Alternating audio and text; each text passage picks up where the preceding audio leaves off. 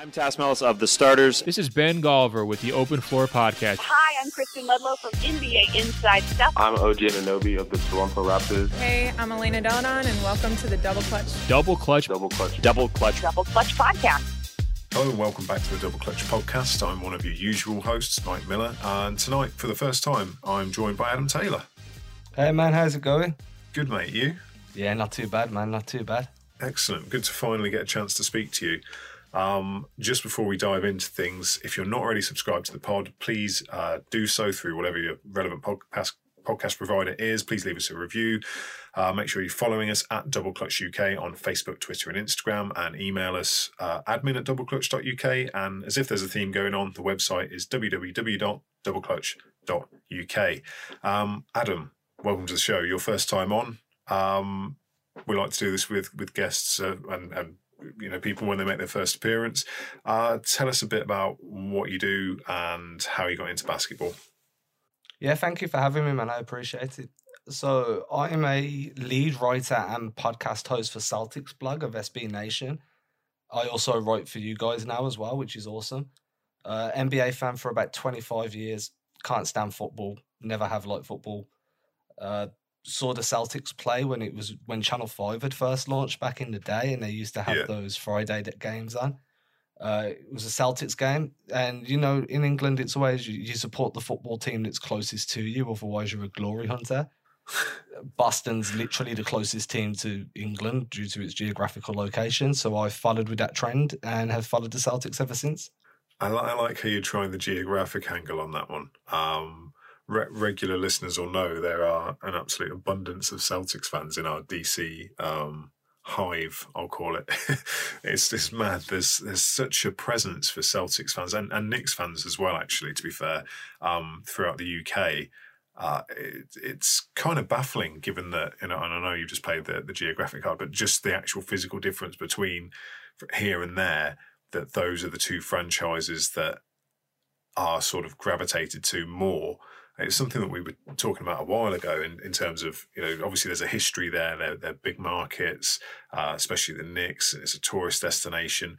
And we see there's this pocket of Orlando fans. And I was talking about whether or not that is a byproduct of people going on holiday to Disney and that. So it's interesting how UK fans select their team to follow, essentially. And you did it based on the first team you watched play. Do you remember who they played?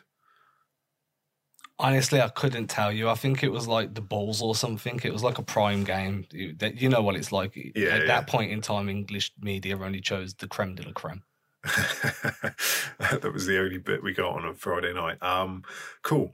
So we're going to run through a few topics today, but we're gonna sort of do a slight twist on them because everyone's talking about the MVP race and how it's over and it's wrapped up with Giannis obviously on route to claiming his second straight his back-to-back MVP.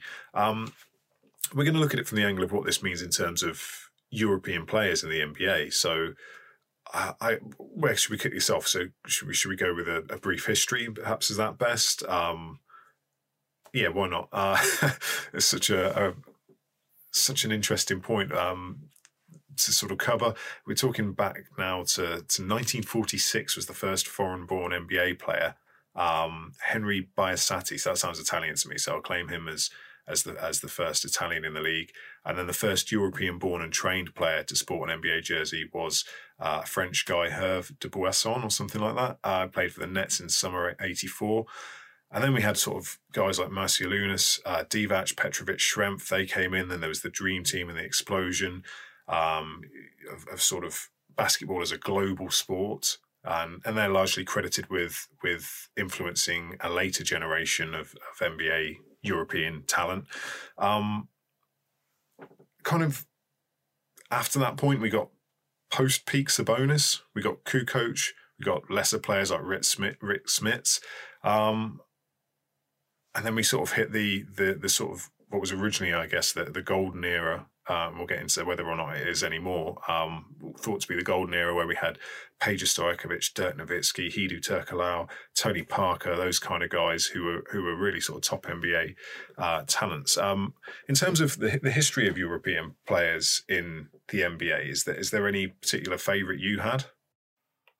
What, in terms of players themselves, or all kind of like decades and generations of players? Let's go with players first, from that sort of historical sort of pool of players. I mean, I was always a big Dirk guy. I like the way Dirk Nowitzki plays. I like the way he kind of revolutionised certain types of shots as well, like this, the turnaround fadeaway is a Dirk shot predominantly. So the way that a European guy could come into the league and alter such the play style and the way teams were scheming, and he kind of led on to all these different step backs that we see now. James Harden's taken some of those moves. You got guys like Kristaps Porzingis coming in, and he's took what Dirk did, refined it, and he's doing that in his own way as well. And then Steph Curry's shooting just from everywhere. A lot of this was based around stuff that Dirk was doing back then, simply because of that's how dominant he was. He was a guy that came into the league with a style that didn't really mesh with the way the league was going at that point. And to me, I kind of credit him with a lot of the developments over the last 15 years in the league. I think that's a fair point. You didn't really get big guys, that sort of approaching the 7-foot mark, who were willing to step outside the key and take jumpers, let alone stretch it out all the way out to 3. I mean, obviously there were guys like Sam Perkins, people like that, who, big smooth, would spread the floor. But Dirk certainly was one of the sort of no pun intended, but one of the mavericks when it came to where he would shoot from. And you write about him sort of that influential fadeaway with the kicked out leg and the high release. And I remember KD talking about how that shot was unstoppable and he tried to mimic it. And we've seen him in recent years bring that into his game. And another interesting point you made is about how influential he has been. And he probably doesn't get the credit he deserves, because obviously with this 3 and D era, essentially, where everyone stretches the floor, Curry gets a huge amount of credit for that, because the minute he crosses half court, he's had to be picked up and he just lets it fly and set all kinds of 3-point records. But in terms of what he was, what he is as a player, he's a little guy. Little guys have always been the bombers. This was a 7-footer who did it, and this sort of outside in style of European play versus the inside out then American NBA style. Dirk's influence has now essentially it was the beginning of the end for the traditional big. Is that fair? Yeah, definitely. I mean, teams now, especially contending teams, in fact, rebuilding, just all teams now, looking for their own version of Dirk, not necessarily in terms of nationality, but they want that large stretch 5 or a stretch 4 that can shoot the ball and lock down the lanes and run the rim, make sure they're getting blocks. They're looking for guys that have grew up watching Dirk and based their game around him. Mm-hmm. And then you see guys like Kevin Love, who's probably one of the closest things the Americans have got to a Dirk replication. A big guy that can grab boards, that can shoot. He's faded off a bit now, but his passing has always been great for his size as well. Mm-hmm. And then you look at the way Dirk kind of came into the league and revolutionized it, and now you've got a whole system that's predicated kind of on what he brought to the league all those years ago. Definitely one of the most revolutionary guys from Europe. Yeah, it feels really weird as we sort of started this conversation to talk about Dirk being part of a past and bygone era, essentially, given that he only retired last season. It already feels so long ago. And obviously Tony Parker's gone as well. Do you think that sort of that era where Dirk was an all-star MVP, at the peak of his NBA powers, do you think that was the golden era for European players in the NBA? I think as things stand at the time of recording this podcast, yes, simply because they paved the way. Like, players before them kind of opened the door, but these were the players that came in and showed, look, Europeans can ball out. Mm-hmm. They can come into your team and they can help push you over the line. Guys like Tony Parker, that was just a dominant point guard for well over 10, 15, coming on 15 years of his career. Dirk, who just, as we said, revolutionized. Whoever comes in now, and there's such a wave of like really high level European guys playing in the NBA, but that's only possible because of the success that generation had. So in my eyes, that should always be looked at as the golden generation. What we've got now is the platinum generation.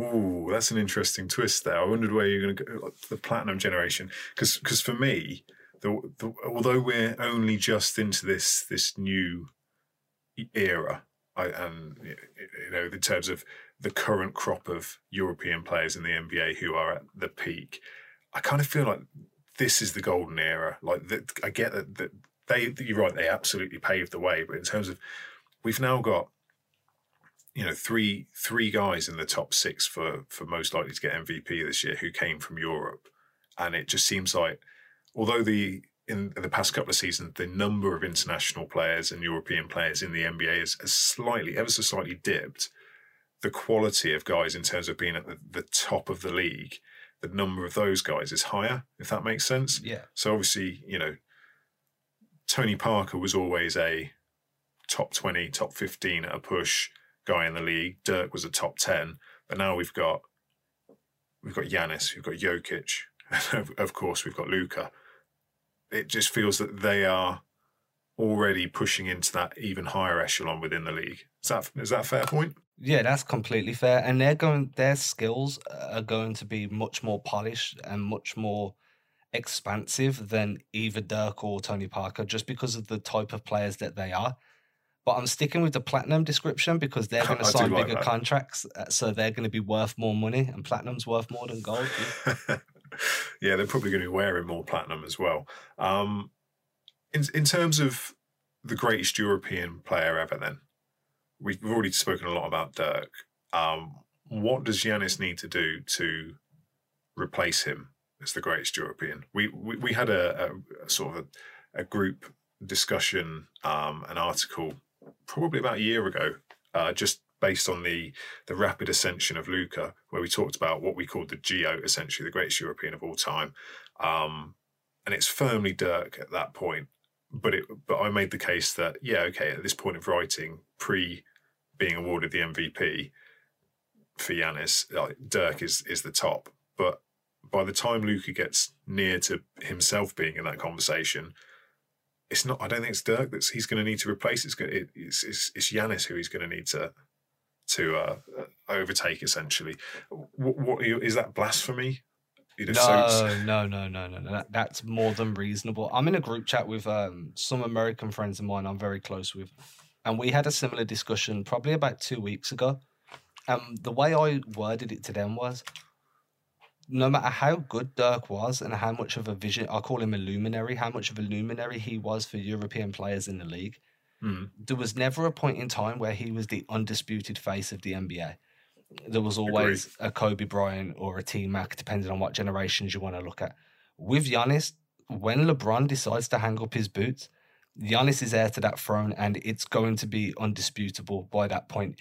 If he can add some rings to his name and he can get another MVP or, break some scoring titles, he will be the undisputed face of the league. At that point, he has to be classed as the greatest European player, simply because of that fact, because there's been no European that's been the face of the entire NBA before. You're preaching to the converted here.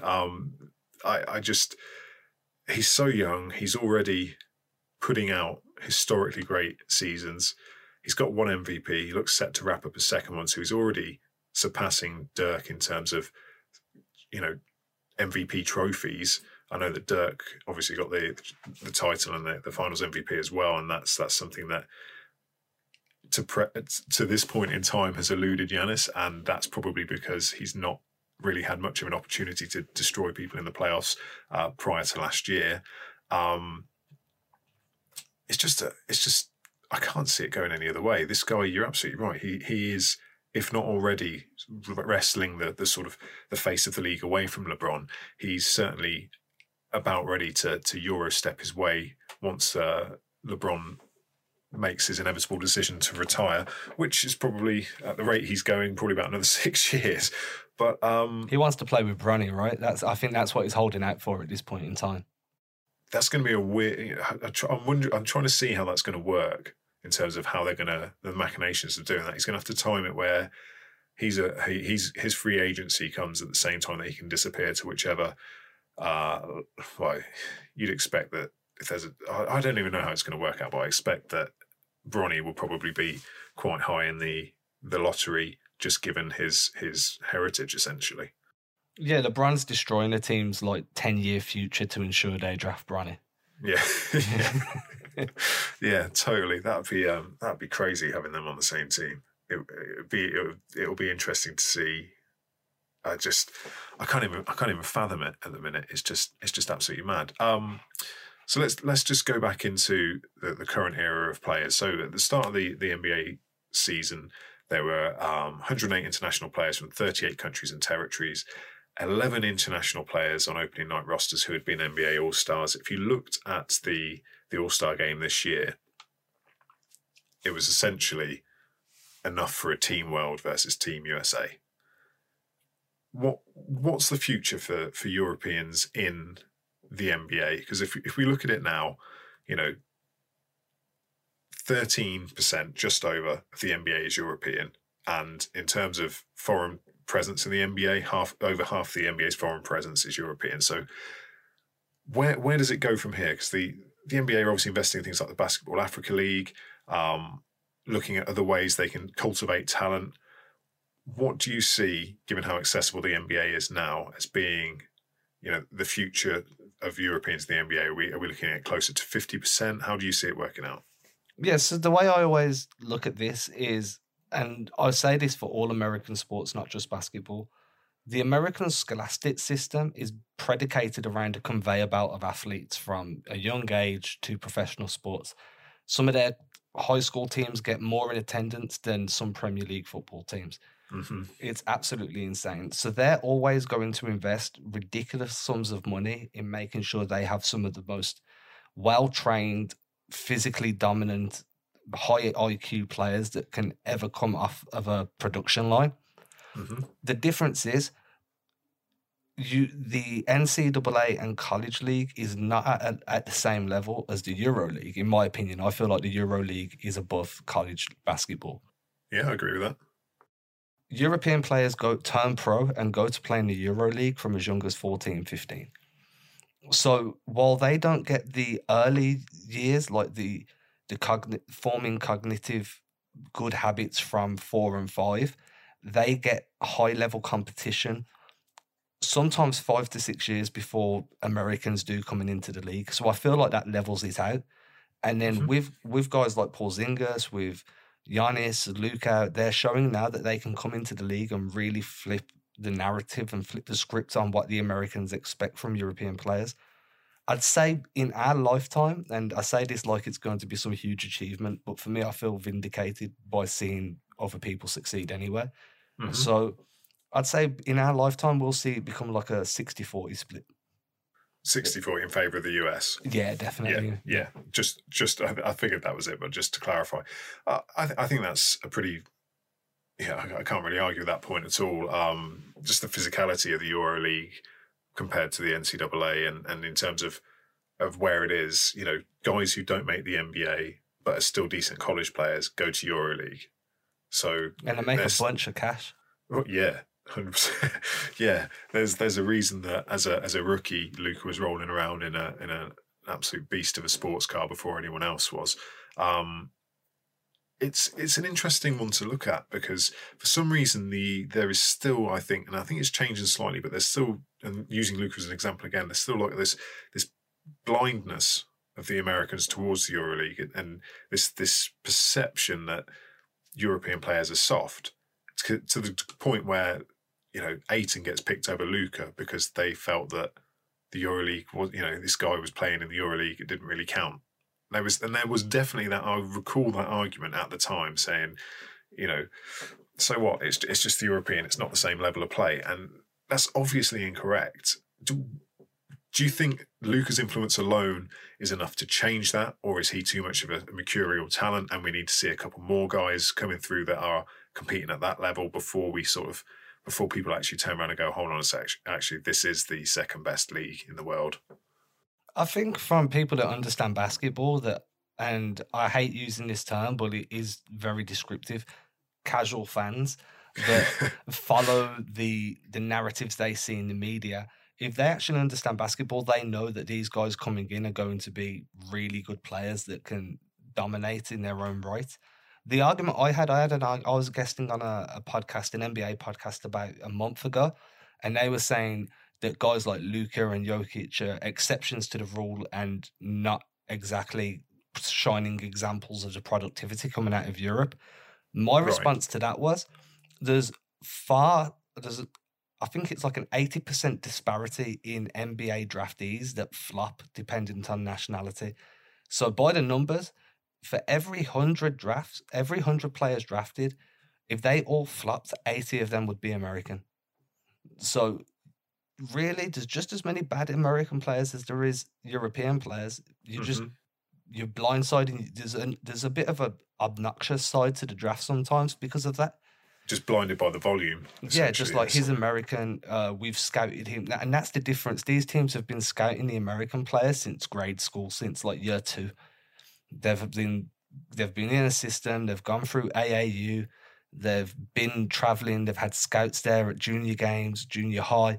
Whereas with a Euro guy, they probably don't come onto an NBA team's radar until 3 years before they declare for a draft. They're a very big unknown compared to the American market. So I know that you've been doing some scouting of Euro prospects. Who stands out to you as being the next big, potentially star, essentially to jump from Europe to the NBA? If we're talking somebody that sounds like a can't miss, like if you draft him, you're going to get good production. I'm going with Theo Maledon. Okay. Young guy, I think he's 18, 6'5" point guard, can shoot from pretty much, I'd say just under Steph Curry range, but he's got deep range. Pick and roll maestro, loves to come off the screen and he'll hit the roller, or he'll run slip screens or double stacks and then try and catch some guy on the corner. His weakness, though, is he's a little bit slow for my liking. A very typical European point guard in terms of he plods more than he sprints. Do you know what I mean? Yeah. If he can figure out a way to speed up a little bit, his ball handling skills are good. But there's another point guard that's out there called Killian Hayes, who is a ball handling extraordinaire. Not Kyrie Irving level, but his handle is he'll break some ankles in the NBA. I'm pretty sure of that over time. Problem with him is he can show up and ball out one night, and then the next night he'll go scoreless and probably have 7 turnovers. Both of those guys are young. They both project to be high-level point guards, and I'm expecting to see them drafted within the next year or 2. Yeah, as I said before the show, you know way more about draft prospects than me. But Killian Hayes was one guy I had heard of. So that if he's come onto my radar already, and I don't really do any sort of scouting until after the draft, and I start looking at Summer League, that probably means he's got a pretty high potential ceiling. Let's move now, but stick with the idea of the future and developing, and let's talk about the G League, which I don't think anyone else really talks about, and we probably ought to, because you know it's becoming more and more an essential part of the NBA and a player's development and journey throughout their NBA career. This season they've had 28 franchises all linked to an NBA team. The only 2 teams that don't have affiliation are the Nuggets and the Blazers. And next year there will be a 29th team that is in Mexico. So they're already expanding internationally. They're obviously trying to get out there, grow in new markets, establish footholds there for later on. Obviously they have the Mexico games there a couple of times a year. The G League itself, we've seen more players than we actually would have thought come up through the G League. How important is it to the future of the NBA from your perspective? Well, they're investing in it really highly. Like English football teams have reserve teams. They have youth academy to reserve, and then when you're good enough, you can go and sit on the bench for the first team. NBA teams don't really have that. You get drafted, and if you're not good enough, you're going to sit on the bench and not have a chance to develop. And then your contract's going to expire and you're going to go elsewhere. Now they have the G League, and you can have your two-way contracts. You can send any of your players down to your affiliated G League team as well. Romeo Langford of the Boston Celtics is a fully guaranteed NBA rookie. Spent time with the Red Claws this year. Is a good example of that. I feel like that's great. It gives players time to learn the system that their parent team use. And by doing so, that when they do get called back up, they're actually put in a position to succeed rather than put in a sink or swim scenario. The G League itself as a league within itself has really put effort into building a more lucrative contract scheme as well to kind of retain the NBA, the American talent pool, and not let them go abroad. I feel like they're going to be one of the best developmental tools that the NBA has actually got, but it's going to take time because at the moment players are still seeing the money they can make in China, in Europe. You've got guys like LaMelo Ball that's gone out to Australia and really improved. The Australian fan base is a rabid fan base. So it's going to take time, and until the money is on par and there's parity in earning potential between the G League and the Euro League and elsewhere, it's always going to be that tier below the other competitions, unfortunately. It is an interesting one because I feel like there's some trepidation on the league's part in terms of crossing the NCAA, because it's just the NCAA has been sort of ingrained as this is the route to the NBA. You go to college, you then get drafted, and that's it. You know, they got rid of the straight from high school, the preps to pros process, and the last CBA. They're talking about bringing it back this time around. I think they need to bring it back because, I mean, there are examples of guys who were busts, but there's also a hell of a lot of examples of guys who were completely changed the league. You know, the LeBrons, the Garnetts, the Tracy McGrady's, the Kobe's. All these guys just were, you know, immediately able to come. You know, not immediately able to contribute, but certainly they were within a few years elite players. And I don't know why there's been sort of a latency in challenging them. They've now got the select contract, which is 125k alternative to one and dones, which is just if you're good enough to be a one and done player, it's kind of like what is the point in even going to college? It just makes a mockery of the whole system. You're right about the money. It's got to be better because 125k is nowhere near as good as they get in China. It's nowhere near as good as they get anywhere elsewhere in the league. I think RJ Hunter was in Australia this year for $1 million. And if you give me the choice of 125k to stay home or 1 million to go halfway across the world, probably going to take the $1 million. And every time. And, every time. And I think Woj had an article last year where he said, well, 125 isn't even enough to stop them going to college because, you know, wink, wink, players in college get paid. And the actual, you know, the addition of things like exposure on a national scale and playing against, air quotes, weaker competition gives you a bigger platform to build your profile. And he points to the example of Zion Williamson, who obviously absolute phenom, but plays half a season in the NCAA, gets a 13 mil shoe contract off the back of it. And his argument, which I think is slightly flawed given that Zion is the sort of subject, is it likely that a guy who goes and plays against 26-year-olds scrapping for a paycheck is going to walk out after a year and be offered 13 mil on a shoe deal? And I kind of get it, but I think that, you know, Zion is the kind of guy who's the exception that disproves the rule. But something's got to happen. I very rarely talk about football, mainly because I don't follow it, as people, regular listeners will know. I'll talk about it to slander it.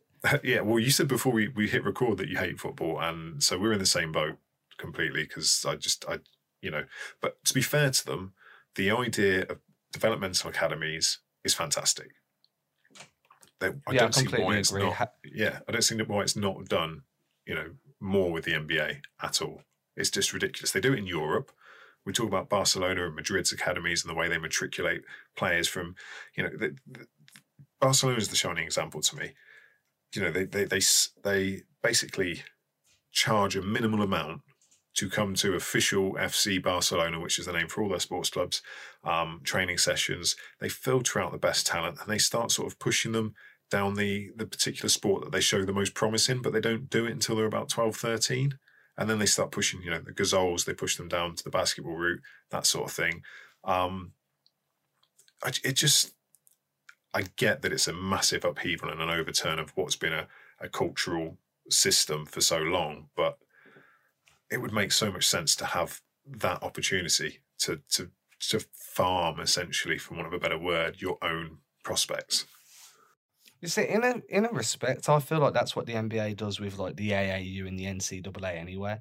There's such a limited amount of roster spots on the NBA compared to when we're looking at football. There's so many teams worldwide that if you don't make it at your team, there's always going to be a team elsewhere that's willing to give you an opportunity. Whereas if you don't make it into the NBA, where do you go from there? And that's where I see the G League as being a good position. If you go undrafted, then there is that opportunity to go and play for the Mad Ants or the Red Claws. But as you said, why are you going to accept $125K when a team in Australia is going to give you $1 million and you can be chilling on the beach every day? it makes, like, I'm not going to want to be sitting on a coach going all around America sweating and tornadoes to the left of me and earthquakes to the right, when I could just be in Australia chilling with the kangaroos or in China earning something ridiculous. I mean, what was it? What did Jimmy Fredette get when he went to China? It was ridiculous money. Yeah, it was stupid money. But I wouldn't necessarily, given recent history, be convinced that in terms of geographical freaks of nature things, that Australia is the best place to be. What were the fires they had about a month ago? Oh no, I completely agree. It's but in general, you're going to choose Australia over 85% of the United States, and I'd give anything to live in the USA. LA is one of probably my favorite place on the planet. Boston is close there too. Yeah, you're allowed to say that as a Boston fan. You're allowed to admit that LA is a great place to be. Not on a Boston podcast, no. On this podcast, yes. I've got good friends in LA. I go out there when I can. Boston is awesome, but it's super cold. LA is awesome and it's super warm. So as an English guy, I'm always choosing the warmth. No, I think that's fair. Let's stick with the G League for a little bit longer. Is there anyone in particular in the league right now that is standing out to you as someone who's got either potential to jump to the NBA or someone who perhaps just has caught your eye, but for whatever reason you don't think they're capable of making that jump? Yannick Matten from the Red Claws, and I only know this because I watch the Red Claws to report on them for a Celtics blog from time to time. Yeah. Is a really good stretch forward. He can shoot the free. He's been swapping minutes with Taco Fall, who I'm very not high on. So if you ever ask me my opinion of Taco Fall, it's going to be very anti-popular opinion. Okay. But Yannick Matten has been an absolutely solid deputy. At times, he's actually kept Taco out of the lineup towards the beginning of the season. Can shoot the free, can grab the rebounds, is a solid pick setter, times his rolls to the hoop really well. The only problem is he is laterally slow, so he doesn't move his feet laterally quite quick enough. And his hip movement is very Enes Kanter-esque in terms of very still. Yeah. He really struggles to rotate those hips quick enough to stay in front of guys. But he's utilised very much so in the drop defense scheme for the Red Claws. Mm-hmm. He's just got really good change of pace out of the pick and roll. I feel like he could make a good addition to a team that's not tanking but not ready to contend either. Sure. No, that makes sense. Why do you hate Taco then? Come on, let's dig into that quickly. Because he's just a mascot, dude. I don't think he's a good basketball player by any stretch of the imagination. If you're as tall as he is, then you're going to be earning money on an NBA team. It's that simple. I like Boban a lot more. I don't think Boban is a highly skilled NBA player either, but I think Boban has more skill in his right toe than Taco has everywhere. I think that's fair, actually. Boban I think he's got an underrated touch around the rim. He's just, for those hands to be so big and so soft, it's an incredible thing. Taco, though, I get what you're saying. He's essentially become the modern day Red Owlback victory cigar. Is the way I've seen him. He's sort of rolled out for the enjoyment of the fans when the game's done. I don't see him becoming a game changing. Like, I have a lot of interactions with Celtics fans online, and some of it is very irrational, based around the fact of, oh, well, he's like 7'5", 7'6". That means he's the best rim protector in the league. It doesn't. It means he's nearly as high as the rim, but it doesn't mean he protects it very well at all. He's the size of a stick. He's just going to get bodied. Guys like LeBron are just going to shoulder barge him out of the way. Yeah, I think that's fair. In terms of people I've seen in the G League, and I don't think he's going to translate to the NBA at all, but Westchester Knicks, Kenny Wooten. I don't know if you've caught any of his highlight blocks online, but he's averaging about 3.5 a game. He's 6'8" forward who takes no threes, so there's no way his game translates to the NBA. But if you want to see some of the most incredible athletic blocks you've ever seen, his videos are his highlight reels are just absolutely mad. They're just minutes and minutes of going up, above the square and swatting things and just absolutely spiking them off the court, which I get is not necessarily the best way to corral and turn the possession over, but it's just an amazing highlight to watch. In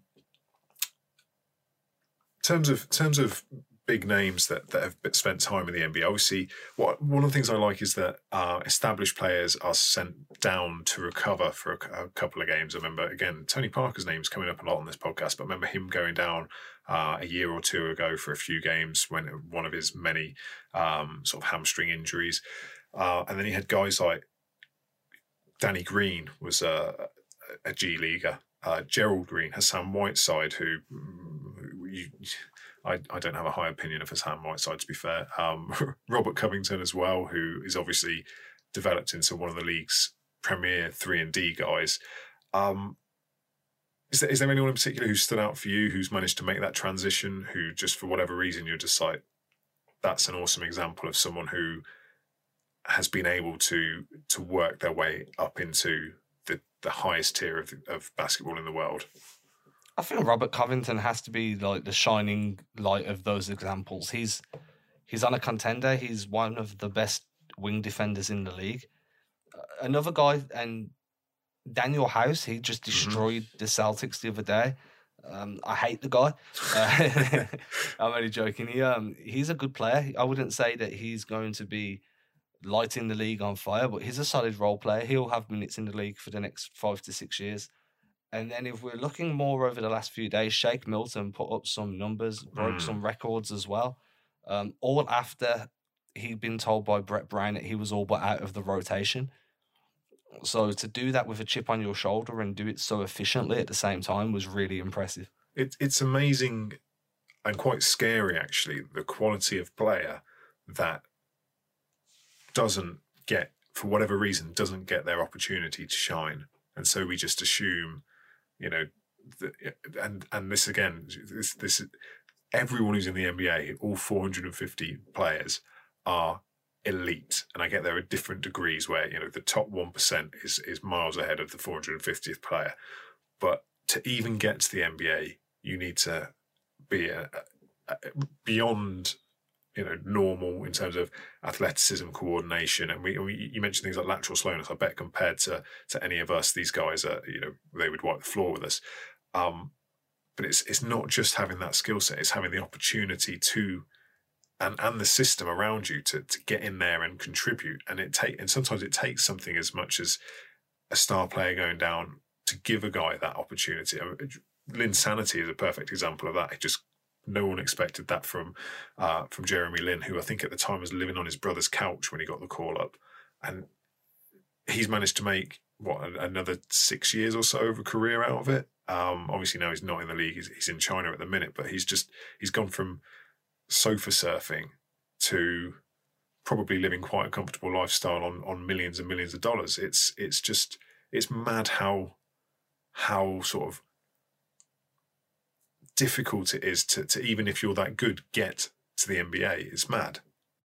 Yeah, and another thing that really baffles me, and somebody actually asked me this on a WhatsApp message today, was are players actually busts, or were they just drafted by the wrong team? Yeah. Or were they just called up by the wrong team Mm-hmm. from the G League in that aspect, if we look at it like that?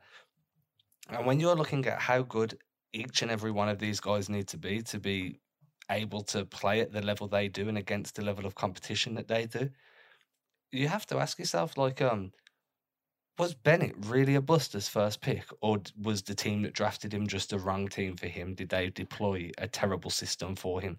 Markelle Fultz is a different story because obviously he had the accident and then he had to relearn to use his arms.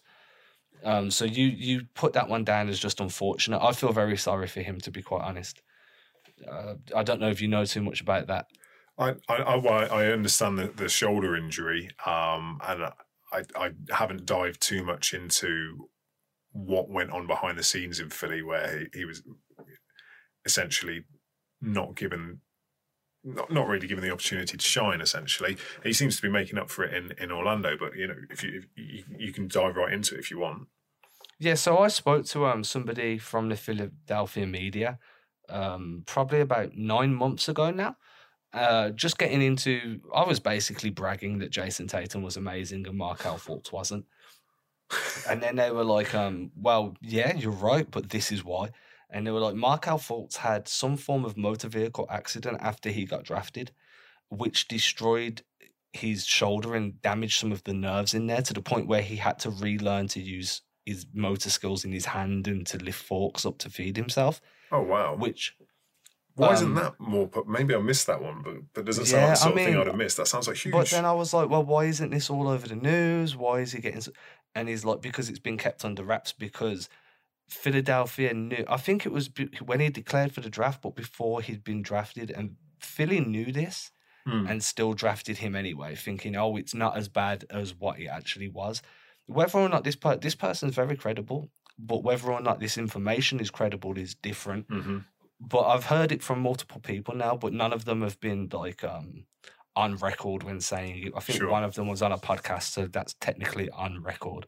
But yeah, so he had damaged nerves in his shoulder. He had to relearn to use his motor skills in that hand, and that's why his jump shot looked so broken, where he was bringing the ball up and then kind of freezing, and it was very robotic, wasn't it? It was kind of, I bring it up and then I chuck.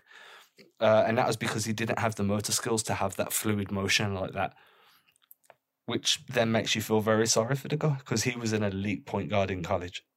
Yeah, absolutely. It reminds me of sort of other players whose careers have been derailed in vehicle accidents as well, like Jason Williams with the Bulls, who was a solid point guard. That's going back a little while, but I find that really fascinating that story did not make it out into the public awareness, given especially because it makes the redemption arc so much more emphasized in that what he's doing in Orlando now is even more impressive, if that makes sense. I mean, it was pretty good for a guy who basically struggled to get on the floor at all last year, and now he's sort of contributing. But to have gone from not being able to use your arms, that seems quite remarkable. I appreciate you sharing that one with me because I did not know that one. Yeah, I can't say the person's name, obviously. I'm not. But I'm looking at a New York Times article now that I had saved previously. I have like a little bookmarks folder for things in case I ever need to come back to them like this. Yep. New York Times went on record saying he had a neurogenic thoracic outlet syndrome, which affects the nerves between the neck and shoulder, resulting in abnormal functional movements and range of motion, thus severely limiting Markelle's ability to shoot a basketball among other daily activities. See, that bit I knew, but I didn't know the cause was something like a car accident, and I didn't know that it was... I heard it was a motorbike or like a quad bike or something like that. Yeah, and I didn't know that he had to relearn to use his arms, which is just, for a basketball player, is just a massive thing to overcome.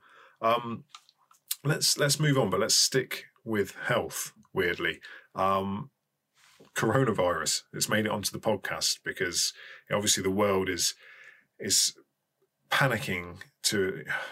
I don't know if I'm over or underselling this at the minute. There is. I think it's fair to say that the world is on significant alert as to the coronavirus and preventing the spread of it.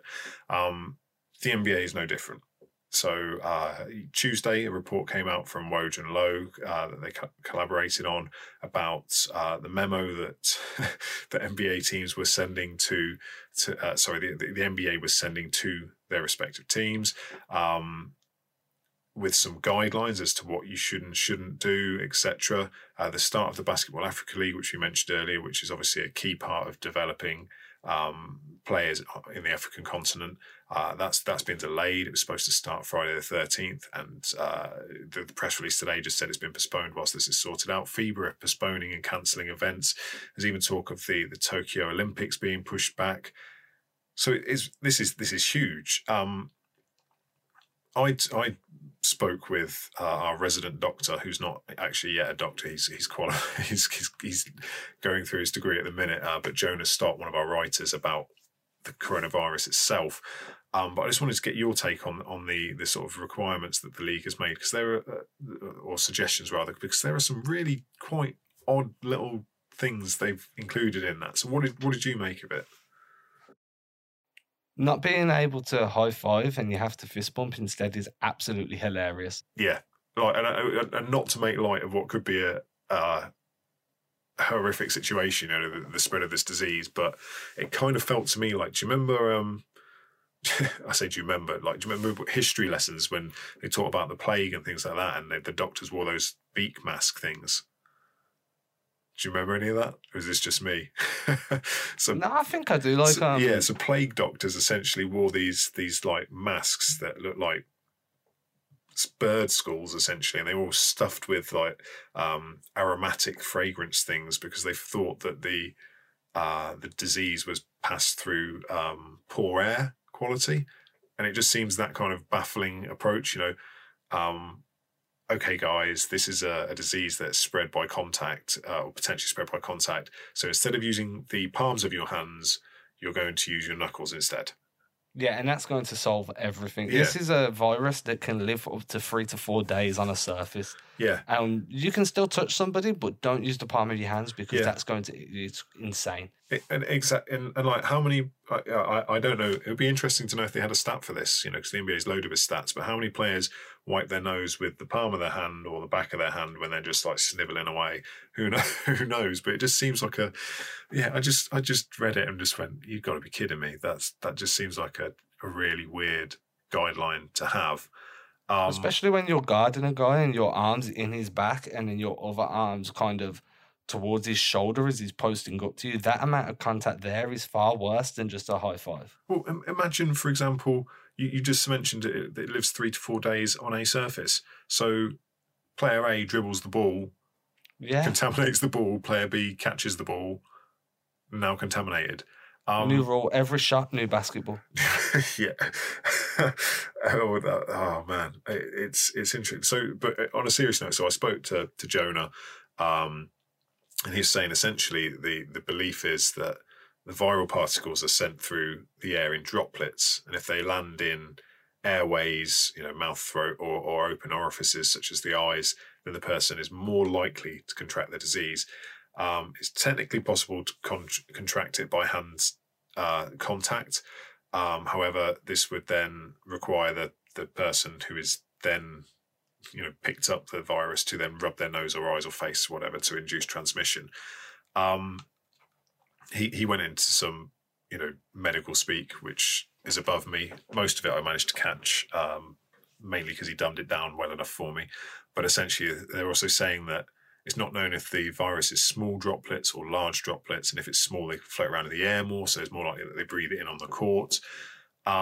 He raised a couple of interesting points, which is what could happen to the NBA if there is an outbreak. So could we see games played behind closed doors? And what sort of impact would that have? Because we already know the salary cap's going down next season. If they start losing gate revenue as well, and then this is purely speculation, but that could have a massive impact on going way beyond, and I'm focusing perhaps on the wrong thing here, not looking at the health thing, but looking at the financial aspects of the league. But is there a point where you could see that the NBA has to stop Because at the minute, the Chinese Basketball Association is completely stopped until further notice, until they can get a handle on this. I think there has to always be that option on the table. When you're talking about health, like, regardless of just the fans' health and playing a game behind closed doors, I understand these guys are like the most fierce competitors you can get on the face of the planet. Any professional athlete is an immense competitor, but at the same time, you want to be able to compete next year and the year after that. So if it means shortening the year and ending it and basically handing the title over to the Bucks, who have the best record, or whoever it may be, or replaying it once the virus cools down, it has to be a viable option. Because just because there's no fans doesn't mean that one of these players won't contract it when they're out of the arena and they're socialising with friends and family and so forth. Yeah, I imagine if a player were to get it, then things would change quite drastically. Because obviously, you know, and again, this is something Jonah mentioned, was that he wouldn't be surprised if they were already being tested, not infrequently, just to make sure no one's got it, because obviously the level of medical detail that the NBA go into anyway, in terms of how a player is on a daily basis. I think it was Jared Dudley I'm trying to think whose podcast he was on the other week. It might have been Zach Lowe, and he was talking about the different checks that the Nets would go through, where they would check the elasticity of joints, and they were able to predict about 3 weeks before it happened that his hamstring was going to go 2 seasons ago. And it was just, if you're on that in tune, there's no way you're not already thinking about, could this, what could this look like? Should we be testing for it? There's no way you're not already taking that into consideration with all the tests you already do. It's quite a remarkable situation that we're even having this conversation. I think that the potential for a spread of disease could impact, essentially something we watch for fun. Yeah, we've got our priorities right, dude. It's crazy. It is crazy. It really is. To be fair though, from a selfish perspective, if I'm quarantined for the next 2 weeks because I'm on lockdown, then I need League Pass. Like, if you're not playing either, now this is actually torture, and I'm very upset. Well, at least worst case situation, you can get on 2K, start running a sim season or something. Yeah, that's the only option, right? Start watching the full 48-minute games on 2K. Cool. Is there anything else you want to hit before we go? Nah, man, I'm very happy for you to have let me on here, though. I'd like to say thank you for that. No worries. It was a pleasure to have you. Okay, so that'll do for this week's episode. If, as I said at the start, if you're not already subscribed, please do so. Leave us a review. Make sure you're following us on all social media platforms at Double Clutch UK. The website is www.doubleclutch.uk. You can find me on all social media platforms at Mike_Miller_time. And you're at Adam Taylor NBA, is that right? That's right, yep. Perfect, cool. Well, thank you very much for listening, and we'll catch you again next week.